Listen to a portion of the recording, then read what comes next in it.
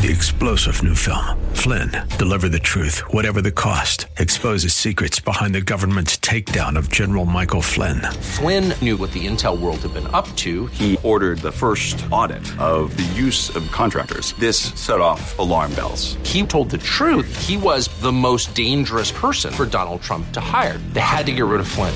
Flynn, deliver the truth, whatever the cost. Available now. Watch it today. Go to salemnow.com. salemnow.com. The following program is sponsored by Church of the Redeemer in Gaithersburg, Maryland.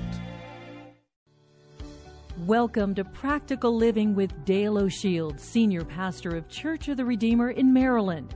We pray that through this message, you will learn how to apply God's Word and truth to your life. Stay with us as we discover God's truths that will transform us. The first thing I want to talk about today, and you'll find it on your notes, if you're taking notes, and I would encourage you to do so, is that right worship opens the way for increased wisdom. The fear of the Lord, or the worship of God, is the beginning of wisdom. To understand this, in just a moment, I'm going to talk to you about one character in the Bible that is a very important person in Scripture. His name is Solomon. But to understand Solomon, I need to take you on a little bit of a journey in biblical history. I love the history of the Bible. So let me walk you through some of the sequence of people that lead up to Solomon and the importance of his life and what precedes him that makes his story so valuable to us. The story of the Old Testament, just so you'll understand, the Bible is divided into two parts. The Old Testament, 39 books in the Old Testament. The New Testament, 27 books in the New Testament. The Old Testament really is the story of the nation of Israel, God bringing them together, establishing covenant with them, and leading them as a nation to the point that Messiah would be born, the promised Messiah who is Jesus Christ. And then we come into the book of Matthew in the New Testament, and then the story of Jesus when the church begins as it unfolds all the way from Matthew to the book of Revelation. So in the Old Testament, Old Covenant, it's about God's relationship primarily with the nation of Israel, although we pull out principles for our lives. And God established the nation of Israel, starting with a man by the name of Abraham. Most of you know Abraham, and then following him, Isaac and Jacob. And so those were the three that were the beginning points for Israel. And then Israel ended up, or the people of Israel ended up in a place called Egypt, and they were slaves there for 400 years until God raised up a deliverer by the name of, what's his name?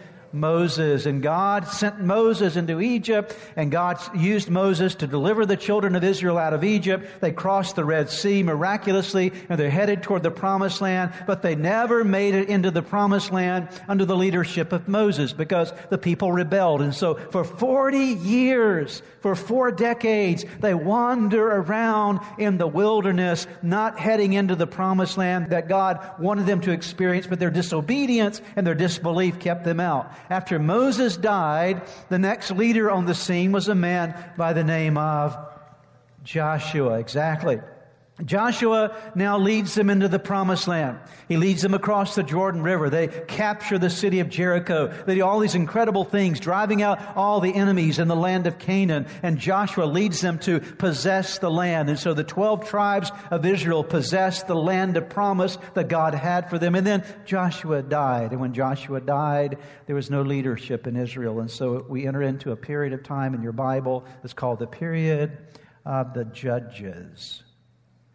And in the period of the Judges, that's when Israel was kind of up and down with God. For some period of time, they would worship God, and they would fall into idolatry, and they would get into trouble. And then God would raise up a judge or a deliverer, people like Gideon and people like Samson that God used to help deliver them from oppression at times. Then they would go back into sin again. And the Bible says that during this period of time, there was no king, no one ruling in Israel. And so every person did what was right in their own eyes. So it was a time of great chaos in the country, in the nation, in that part of the world, in that nation of God called Israel. Coming out of the period of the judges, God raised up a priest and a prophet by the name of Samuel. Samuel means ask of God. And you might remember the story that he's born miraculously by his mother Hannah prayer. She prayed to God. She couldn't have kids, and she prayed to God, and God gave her this child, Samuel. And Samuel was raised in the house of God because he was given back to God to serve him. And he becomes a prophet. He becomes a priest. And he begins to lead Israel in a wonderful way during this period that was continuing what we would call a theocracy in Israel. God ruling in His people or over His people through His appointed leaders that are given to them. But there was this point when some of the elders of Israel came to Samuel and they said, Samuel, we've been looking at all these other nations and everybody else has a king. We want a king like everybody else does. We want to look like all these other nations. And it grieved the heart of Samuel because he realized that if they had a king, a human king, it was going to displace God as king. And so Samuel goes to God and begins to cry out about this. And God says, don't worry about it, Samuel. They're not rejecting you. They're rejecting me, that I should rule and reign over them. Go ahead and give them a king. Give them what they're asking for. But you tell them what's going to happen when they get a king. And so God, through Samuel, appoints a king. And the first king of Israel, does anyone know his name? A man by the name of Saul, exactly. And Saul starts out as a great guy. He's humble. He's from the tribe of Benjamin. A lot of good things he begins to do when he starts out. But over a period of time, Saul becomes proud and arrogant and begins to disobey God. And by the time you get to the end of Saul's life, it's pitiful. He's a mess, okay?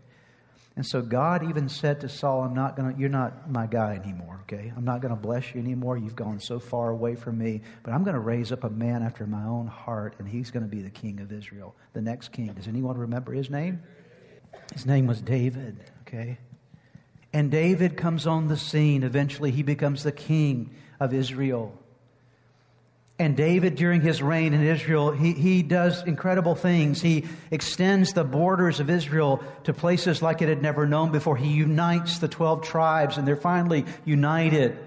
He begins to bring prosperity to the land in incredible ways. And he actually has this heart for God, so much so that he writes all these psalms and hymns. In fact, our Bible contains 150 psalms, many of them that were written by David himself because he was a sweet singer of Israel. He was the man that loved to worship God. He was the man that loved the presence of God. He was the one that conquered Jerusalem and established it as the capital, a place of worship for Israel. And so David does all these great things. He brings the ark back to Jerusalem. He is an incredible leader. And so there's one word I want to give you that will summarize the leadership of David over Israel. Are you ready for the one word? The one word is this: he was absolutely amazing.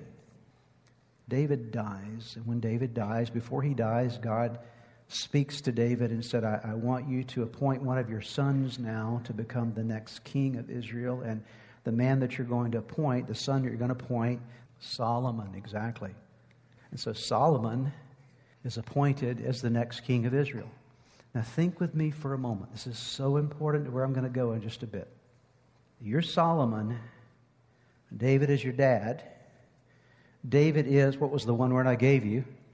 He's amazing, okay? He's got really big shoes, okay? He's an awesome guy. He's done incredible things. And you're Solomon, and you got to follow him. Now, if you're like me, I don't want to follow a great leader. I want to follow a lousy leader. How about you, okay? Because there's a greater chance I can look better if I follow a lousy leader, right, okay?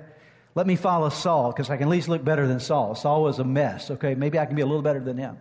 But now Solomon has the responsibility of following this amazing leader, his dad, big shoes to fill. And so he's now experiencing all of the emotions that go along now with being appointed as the next king of Israel. Now, I want you to notice with me today the very first thing that Solomon did after he's appointed, at least the first thing that we find recorded in the Bible that Solomon did after he's appointed by David to become the king. Notice what happens here in 2 Chronicles chapter 1, verses 2 through 6. Listen to what happens.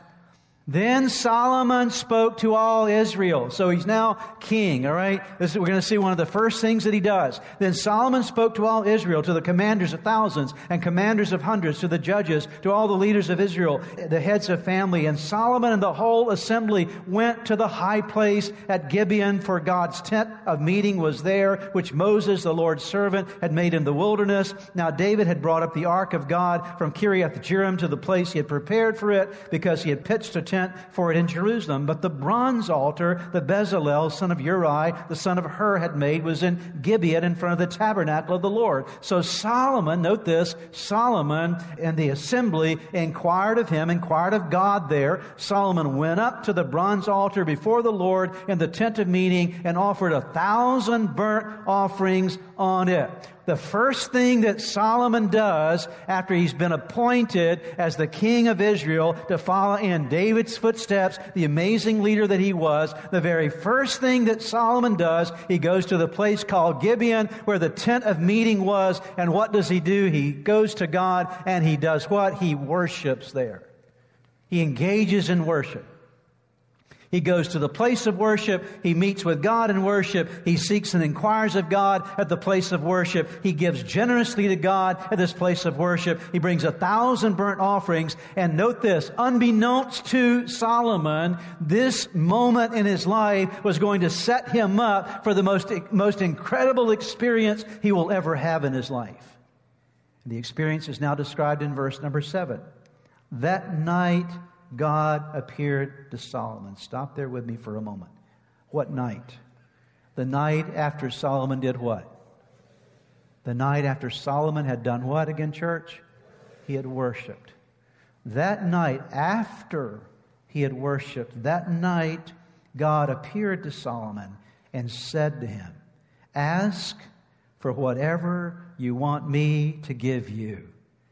Solomon answered God, you have shown great kindness to my father David and have made me king in his place. Now, Lord God, let your promise to my father David be confirmed, for you have made me king over a people who are as numerous as the dust of the earth. Give me wisdom and knowledge that I may lead this people, for who is able to govern this great people of yours? God said to Solomon, since this is your heart's desire, and you've not asked for wealth, possessions, or honor, nor for the death of your enemies, and since you have not asked for a long life, but for wisdom and knowledge to govern my people over whom I've made you my king, made you king. Therefore, wisdom and knowledge will be given you, and I will also give you wealth, possessions, and honor such as no king who is before you ever had, and none after you will have. Then Solomon went to Jerusalem from the high place of Gibeon, from before the tent of meeting, and he reigned over Jerusalem, or over Israel. It's important to note something.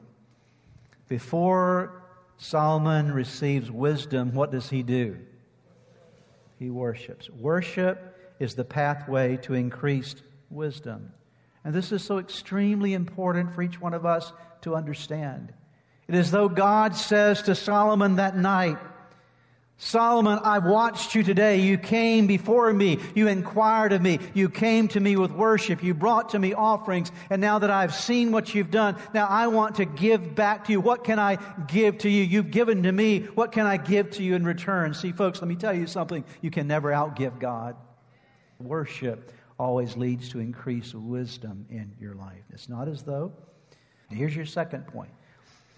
Right worship involves alignment of your attitudes and actions with God. So if worship is key to wisdom, what is worship? Worship is aligning your attitudes and your actions with God. To say to increase in worship means that you increase your alignment in your attitudes and in your actions with God. Let's talk about the word alignment for a moment. What does the word alignment mean? The word alignment is to get in line with. So you and I need to align with God in two aspects. First of all, in our attitudes, and then second of all, in our actions. Let's talk about attitudes first, okay? You know that when it comes to worship, what God is interested in more than anything else, first and foremost, is your attitude. Because if your attitude, if your heart's not right, your worship is going to mean nothing. And when it comes to worship, there's one attitude that is the most important attitude in your life for genuine, real worship, the kind of worship that leads to wisdom and that brings blessing and increase to every other area of your life. And the one word you need to remember today is the word humility. Would you say that word with me? This is the number one thing God is looking for in your life, humility. Because without humility, you will never worship. You can't worship you and worship God at the same time. Pride is worshiping you. Jesus told a story about this. He said there were two men that went to the temple one day to pray, and one was a Pharisee. He was a very religious guy, and the other one was a horrible sinner. And these two guys go to pray, to talk to God, and the Pharisee comes into the temple and says, God, I thank you that I'm an awesome guy. I thank you that I'm not like this guy over here because I do all the right things. I tick off all the boxes. I do everything right, God. You're really blessed to have me, God. You're blessed that I'm in your kingdom. Now, by the way, I'm actually ad-libbing what he said, but you can read about it in the Scriptures. Okay? The other guy over here, he realizes his broken condition. He prays a very simple prayer. What is the prayer he prays? Lord, have mercy on me. I'm a sinner. And Jesus asked this probing question, which of the two went out justified before God? The man with self-righteousness or the guy over here in a humble attitude? Which one was it? The guy with the humble attitude. And so you and I need to learn one thing when it comes to worship. And the question in your life right now is, how are you doing with humility? Because humility is necessary to worship, and worship is necessary for wisdom. You'll never have wisdom without humility, because humility is what puts you in a position of being teachable. Humility brings teachability, and teachability brings wisdom in your life.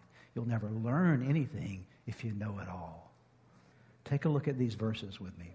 The first verse is found in Psalm chapter 51. The psalmist David again said, my sacrifice, O God, is a broken spirit, a broken and contrite or humble heart. You, God, will not despise. Isaiah 57:15, for this is what the high and holy one says. He who lives forever, whose name is holy. I live in a high and holy place, but also with the one who is contrite. That's another word for humble, and lowly in spirit, to revive the spirit of the lowly and to revive the heart of the contrite. God says, when I find humility, I revive people. I pour in to people with the spirit of humility. Jesus said in Matthew 5 verse 3, blessed are the poor in spirit, for theirs is the kingdom of heaven. It doesn't say blessed are the rich in spirit. It says, blessed are the poor in spirit. The word that's used there in the original Greek language of the New Testament is a word that means abject poverty. Blessed is the person that realizes they don't have anything apart from God, that we need God above and beyond anything else. Blessed are the poor in spirit, for theirs is the kingdom of heaven. And James the Apostle says in James 4 verses 6 or 8, but he gives us more grace. That is why Scripture says God opposes the proud, but shows favor or gives grace to the humble. Submit yourselves then to God. Resist the devil, and he will flee from you. Come near to God, and he will come near to you. Wash your hands, you sinners, and purify your hearts, you double-minded. The key part of this passage I want to draw to your attention today is the Bible says that we can be proud or humble. And the Bible says that God resists or opposes the proud, but he grants grace, increase, favor to the humble. Let's go to the next part of this. Let's talk about actions, because worship does involve actions as well. I'm going to quickly share with you 6 actions. If you want to be, how many of you want to be a worshiper, a better worshiper, right? You do? Every place you study worship in the Bible, you will find these 6 things. Number 1, you have to learn to be a praiser of God. You must learn something about praising who God is. To praise God means that you recognize His attributes, you recognize His nature, and then from your own free will, you choose to speak back to Him and sing back to Him and declare back to Him the greatness of who He is. This is what praise is. Praise says, God, I want to thank you that you're awesome and mighty. God, I thank you that there's no problem that is too big for you. God, I thank you that you're greater than anything I will ever face in my life. I thank you that you're a loving God that loves me in the midst of whatever I may be facing. And God, I come to praise and magnify and exalt and honor you because you alone are God. I worship and honor and bless your name. I praise you. And let me tell you, you'll never be a worshiper unless you learn to praise. You've got to be a praiser. And you can't just praise. Listen, you can't just praise when you feel like praising. Praising, real praise, is to praise even when you don't feel like it. The Bible says of the psalmist David, I will bless the Lord at all times. His praise shall continually be in my mouth. Can I ask you, do you practice praise? The second word is thanks. You have to give thanksgiving to God. While praise recognizes the attributes of God, thanksgiving recognizes the gifts of God in your life. What has God given me? Praise, I'm recognizing His attributes. In thanksgiving, I'm recognizing His gifts. I'm stopping for a moment to say, let me look at what God has done for me. You've been so good to me, so kind to me. God, I want to take a moment and thank you for the blood of Jesus that covers my sin. Thank you for the gift of Calvary that gives me eternal and abundant life. Thank you, Jesus, for the roof that is over my my head. Thank you, Jesus, for the clothes that are on my back. Thank you, Jesus, for the shoes that are on my feet. Thank you, Jesus, for the people you brought into my world. Lord, I just want to take a moment and not only praise you, but I want to thank you for every blessing you brought to me. When was the last time you stopped for just a few moments and not only praised God, but you thanked Him for who He is and what He's done in your life?